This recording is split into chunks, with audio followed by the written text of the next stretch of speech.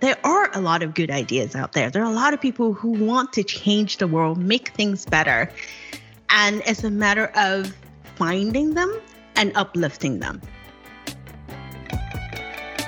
Welcome to the Next Gen Banker podcast, where we explore what's next in banking and talk with the innovators responsible for creating positive change in the financial sector. I am your host, David Reiling, and I'm very excited to welcome Theo Lau as our guest today. Theo, welcome to the show, and thank you for being on the Next Gen Banker podcast. Thank you so much for having me. Absolutely.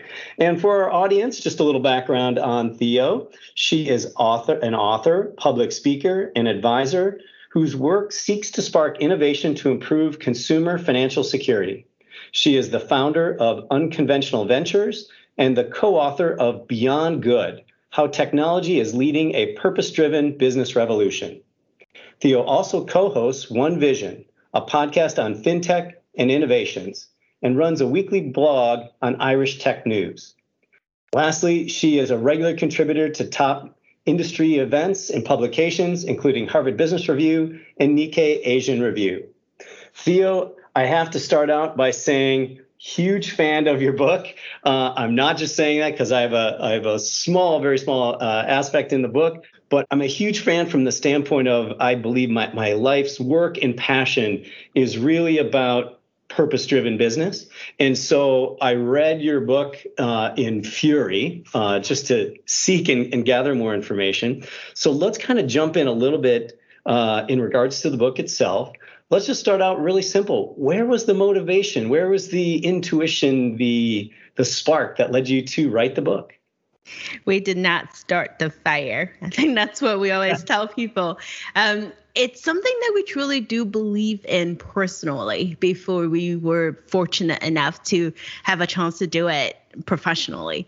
And Bradley and myself, we've been writing for a while now, and we've spent so much time talking to people around the world and with people like yourselves. You are a true inspiration, David. I'm just going to come out and say it like that.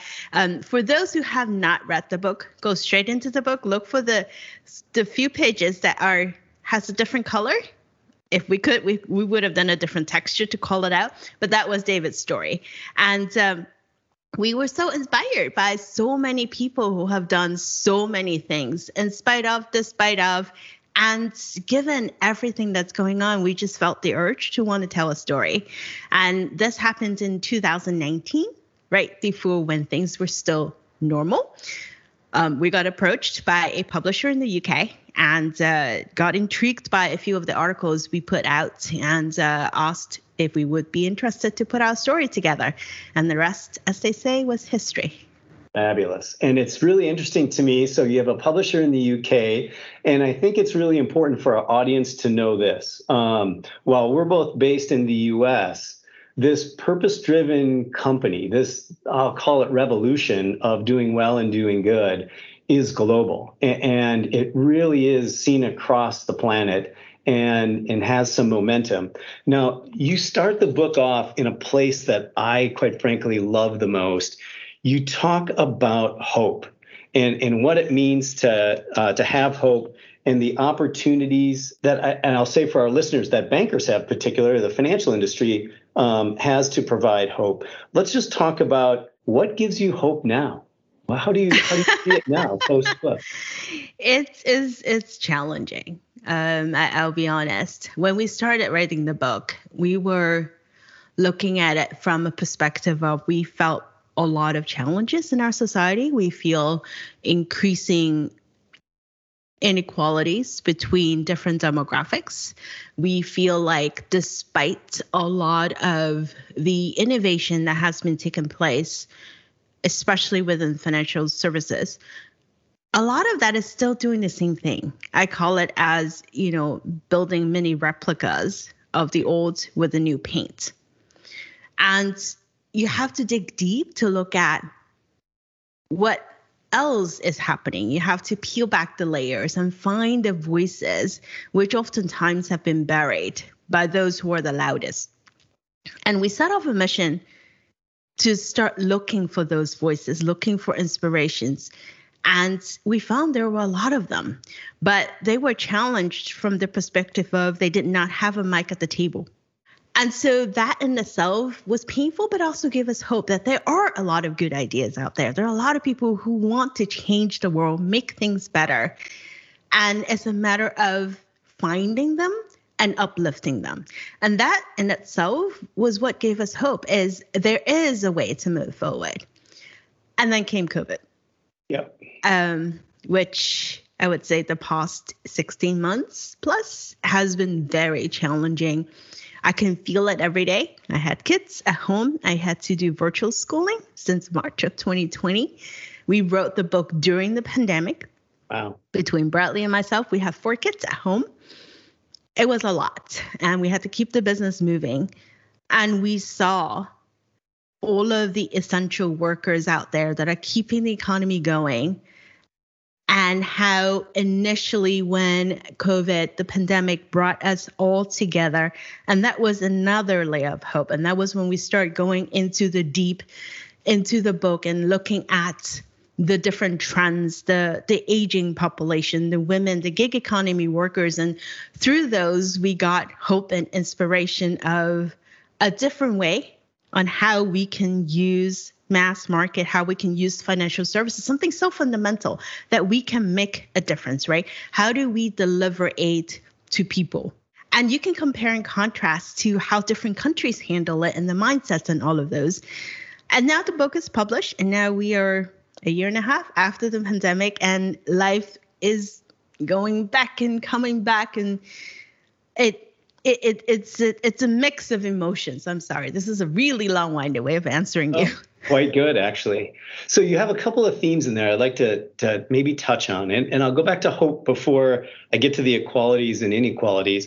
The hope aspect, and while I'm talking to you, Theo, I'm really talking to the audience who are bankers in a way, and reaching out to them, because I think as bankers, we lose sight a bit of our ability to portray and give hope to people. So every time we make a loan or we include somebody in the financial system, I think we lose sight sometimes that we give that person some hope. I always think of a small business when you can approve a loan and they can buy a piece of equipment or they can grow their business to the next level. You know, that is inextricably positive and hopeful for not only that person in that small business, but their family and the community and the people they employ. And so hope is embedded in banking. It's just we lose sight of it amongst all the technical analysis and things. And so I'd like to kind of bring that out to bankers, because I think if you find that energy, I think it is, of hope, it really reinvigorates what you do on a day-to-day basis. And so absolutely. And I think I agree. Like, for example, some of the newer trends, if you will, of earned wage access, right? Correct. Giving people access to the money they earn earlier.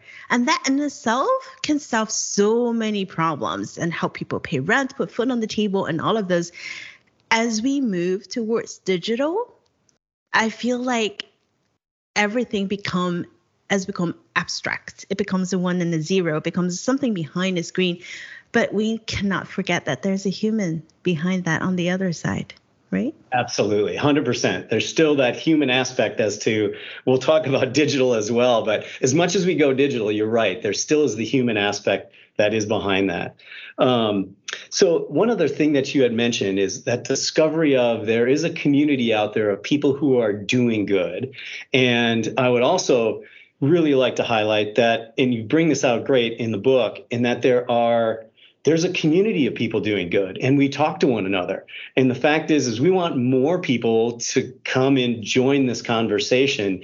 And your book really is a great, it's a billboard. It's a great communication for bringing this group together and to have people realize globally, join the community. It's really a lot of fun. And so it's not only fun, but it's rewarding.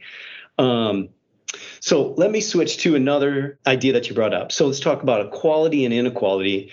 And yes, we went into COVID with really a mindset of there is a difference, but would you agree that COVID really exacerbated and really, it showed us starkly the inequalities that exist?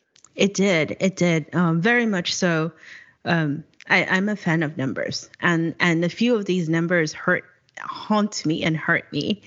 For example, during last Christmas, it was reported that there were 70 million Americans who were food insecure. If you put that in contrast of the population in the States, and you start to think, and that's how I relate it to my kids. In your class of 20-something kids, little kids in your class, a few of those who were attending classes with you on the computer, they could be starting their day hungry, right? In the wealthiest nation of the world, that should not happen. When we have so much of a sense of unity in the very beginning, to where we are right now, where you see a lot of the essential workers, they're the ones who are delivering food, delivering groceries to us while we're hunkering down at home. That by itself is a privilege. It was a privilege that I was able to afford the internet so my kids can stay in class, where millions of other school children do not have access to even do anything within the last year. That in itself is inequality. That has always been there, but I think COVID and the need to socially distance from each other brought that up. Yeah, and so I couldn't agree more. And if we were to look at financial institutions, what should banks and financial institutions be making sure we do that everyone gets a fair shake? Do you see anything particular that came out of the book in your research where banks can lean in and be a part of solving this inequality situation? I think there is a lot. Wow. It's a lot. So, for example, when we start thinking about branches, and what do branches do, right? There's a whole lot more that you can do when you have access to people face to face. I know that from a cost perspective, right, from an operations perspective, there's a lot of branches shouldn't even exist because it's drain on the operations. Cash shouldn't exist because it's a drain on, how much cost it has to maintain the flow. But I think what we lost sight of is there are still a lot of people who rely on that one branch where it's not just financial services transactions that they do, but it's also their face and interaction to the community, right? And if that model that we have right now doesn't work, that means we should throw it away. That means we just to rework it, to find ways to make it work, and to find ways to offer services to people who are not digitally connected or cannot access services, right? So that, in foremost, is thinking about not just the people we typically serve, but also people that need our services, that are on the fringes of who we serve. Yeah. And so with that, do you think there's also a role in policy? Are there policy changes that bankers should be endorsing, and not just? This seems like we're always on the defense of no more regulation, but are there actually policies that we should be not endorsing and promoting and encouraging our lawmakers to adapt to make that positive change? There is a lot. So one of the initiatives that we're supporting right now and actively involved in is around the care infrastructure. We don't think enough about the people that are powering the economy, not just the service workers, but also women, also caretakers. United States is the only developed country in the world that does not have paid leave, right?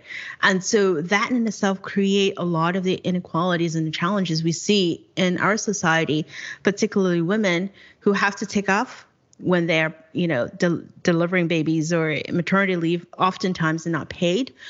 And as we get later into our lives, we have to take care of our parents, our aging parents, our, in-laws, loved ones. Most of the time, the people that take time off to do that are, again, women.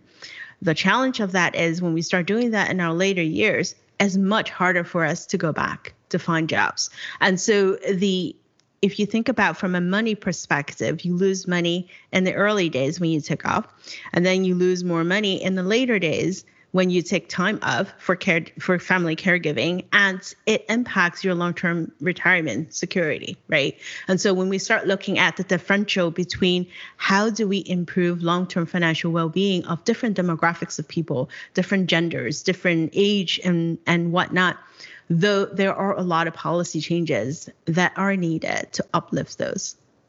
Yeah, definitely. And as we think about the next generation, and so I have conversations. My kids are in their early 20s, and so we have conversations every night now in regards to what it's like and the generational differences.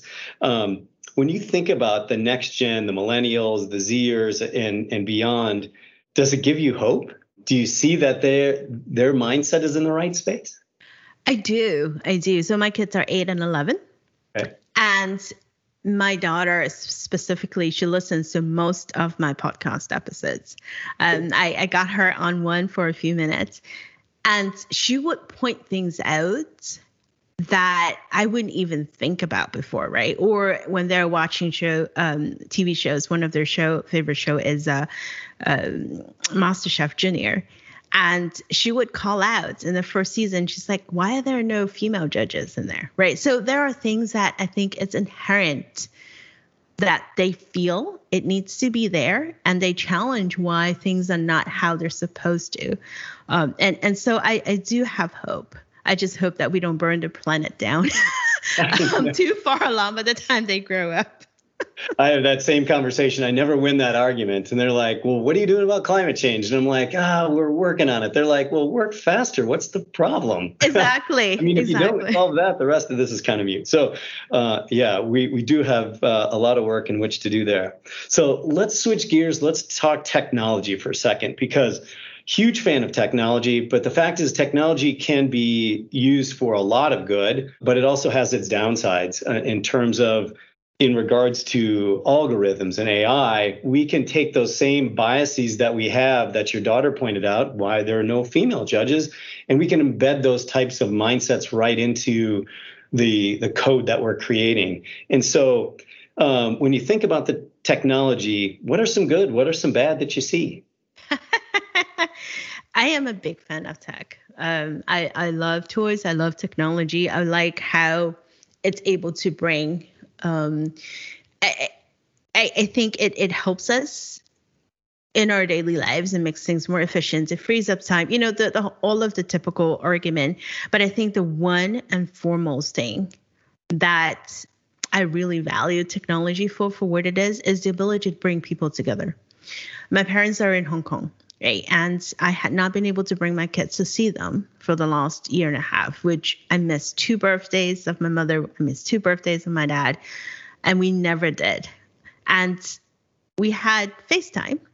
It does not replace being there in person, but at least it allows them to be part of those moments. It's not ideal, but it's a workaround in the meantime. And those are the moments that I cherish technology the most, and the fact that you and I can be here talking while we're in different states. It does not replace human connection. I think that's one of the downside. A lot of talk about remote work, fully remote. I support flexibility to choose where you work. I just hope that we don't lose sight of the need for human-to-human connection. I can see it with my children. They did the entire school year virtual.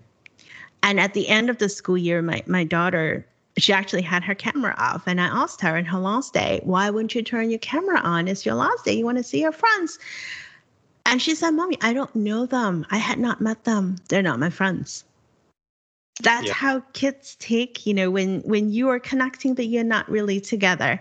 And it breaks my heart, but it also brings, to the forefront of the limitations of what technology can do. And then, what you said about the potential for bias and what it can create for our society if we're not careful. But that doesn't mean that we stop innovating. That just means that we need to work harder to find what does not work and make it work better.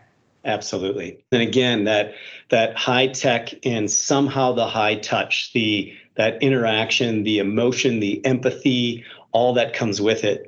I want to take you one place, because I do think that when it comes to financial services, particularly, this ability to embed financial services into products and services in everyday life, to where inclusion really becomes so great because it's just a part of it. It might be a little hard to describe to listeners, but the fact is, like getting an auto loan, you don't really want an auto loan, you want a car. But how do you make that process so simple and so easy that that experience is the vehicle to get that car just becomes so less burdensome and so much more accessible and fair and equal to people? Do you see that embedded nature growing? Do you see, is that the future that we're looking at for fintech? That would be my ideal state, because in the end of the day, that's a means to an end, isn't it? Like you say. And one of the analogy I like to use is, if you get into a car today, you are so used to pulling up your map application. Doesn't matter if it's Google or Waze or Apple. You put in your destination and off you go. It becomes second nature. Yep. Why can't we do that with our financial well-being? One of the areas that I spent a lot of time on is longevity. The fact that we have gained an extra 30 years of healthy living since the early 1900s. But the fact that we haven't really changed how we save money and how we plan, that in itself is a big opportunity. What if there is a way we can set, this is my financial future. I don't know how to get there, but I know that I have my student loan, I have my credit card loan, I have my mortgage. I need someone to sort all of that out for me. At the same time, a machine that knows all of my incomes and side hustles and gig work and all of that, add that in and know that I have children that eventually they would need to go into college and plan for that. Know that you can help me set aside money to help for my family financial caregiving when my parents do get old, that I will need to help and support them. And knowing where I would like to be in the future, what I would like to do, add all of that in and put that in the magic box and a financial GPS. Voila. And that in itself would have been ideal, because I would say people don't plan to be poor, but it's just the thought of having to think about what will happen to me 30, 40 years. It's just not something natural, right? So that's where tech can help. Is to take a lot of those guessworks and dynamically adjust and shift it. Just like when we're driving, when there is traffic, you reroute. Why can't we do that with our money? Love it. Beautiful. The financial GPS, totally sticking in my head. So one last question for you, Theo, and it is the next gen banker question. So what does the next generation of banker look like? What skills, what ideals, what mindsets must bankers possess to be successful, not only as a banker, but to help others succeed? What comes to mind? Wow. That's an adjective soup. Let's see. Empathy. You have to have empathy, human empathy. That foremost, diversity, not just with the sense of gender or ethnicity, but also a diversity of backgrounds, right? And that's the one thing I always reference whenever people ask me about examples of banks that do it well. I always use your bank because of how you bring different people into your workforce and how you include them and give them the opportunity to be part of your growing ecosystem. And that's what we need to do more. We don't need people that look like us and talk like us. We need people that think differently, that are from different backgrounds, with different education, with different ways and mindsets of thinking about things. Because guess what? Our audience, the people that we serve, are getting more and more diverse. Right. We need to change with that, right? Absolutely. The beauty is in the diversity. Yep. And it's intentional, right? Yes, like it's intentional. That's for sure. And you have to be open to it and really embrace it. And quite frankly, it's like most things, as you start to discover it, it becomes more and more colorful and more beautiful as you begin to play with it. So, well, Theo, thank you so much for being on the Next Gen Banker. If you want to hear more of Theo, please listen to her One Vision podcast. Theo, great to talk to you and connect. Love your book, Beyond Good. I recommend it to all the listeners. Have yourself a wonderful day. Thank you so much for having me. For this episode's musical feature, we are showcasing the Sweet Sorrows. The Sweet Sorrows are veteran Irish singer-songwriter Sammy Horner and his Australian wife, Kylie. They globally tour their acoustic, folk, and Americana music, delighting audiences with their humor and vocal harmonies. Here is Adalady by the Sweet Sorrows.